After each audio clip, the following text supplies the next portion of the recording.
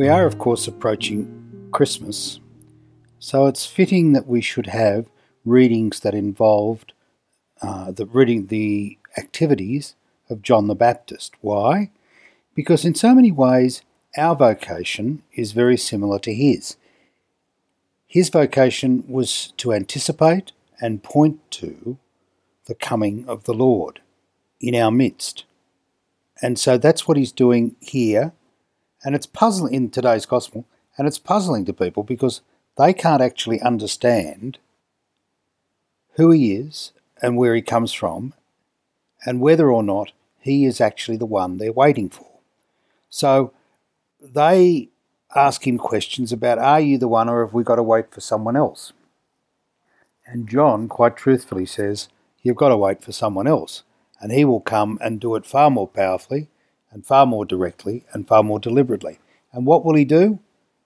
Empower them to be God's children and to walk in the way of faith.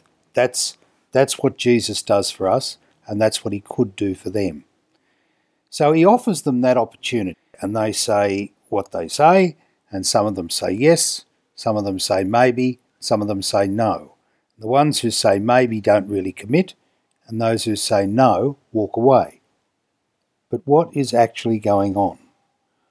What is actually going on is people are being asked to be converted to the way and the pathway that Jesus invites them to follow, which is the pathway to Jerusalem at this stage, and allow God to be the driver in their life car.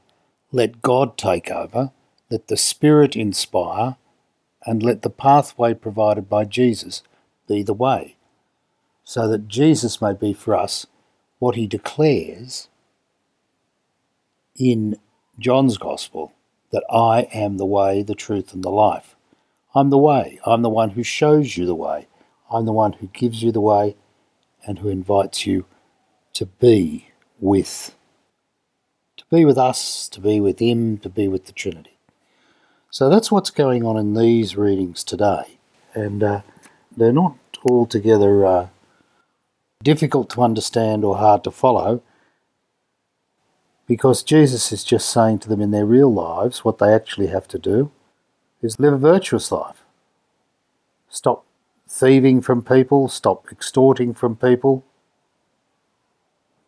Don't falsely accuse anyone, be satisfied with your wages, etc. Stop overreaching yourself. But people were still worried, concerned, questioning of whether he might be the Christ. And John answered them all, saying, I'm baptizing with water, but one mightier than I am is coming, and I'm not worthy to undo the thongs on his sandals. That's Jesus. And what we need to do is to recognise that that's really what we're doing.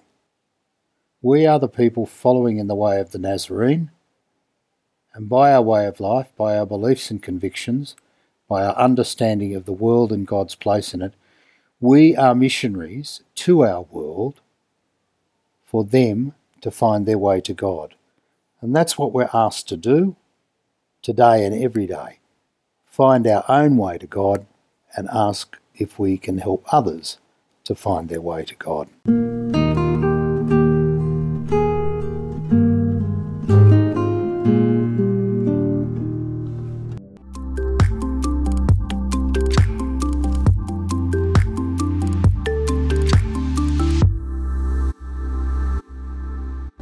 The Union of Catholic Asian News is the leading independent Catholic news source from Asia.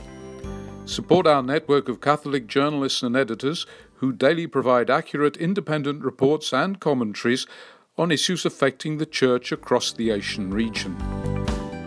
Go to www.ucanews.com/donate and do your bit. Thank you.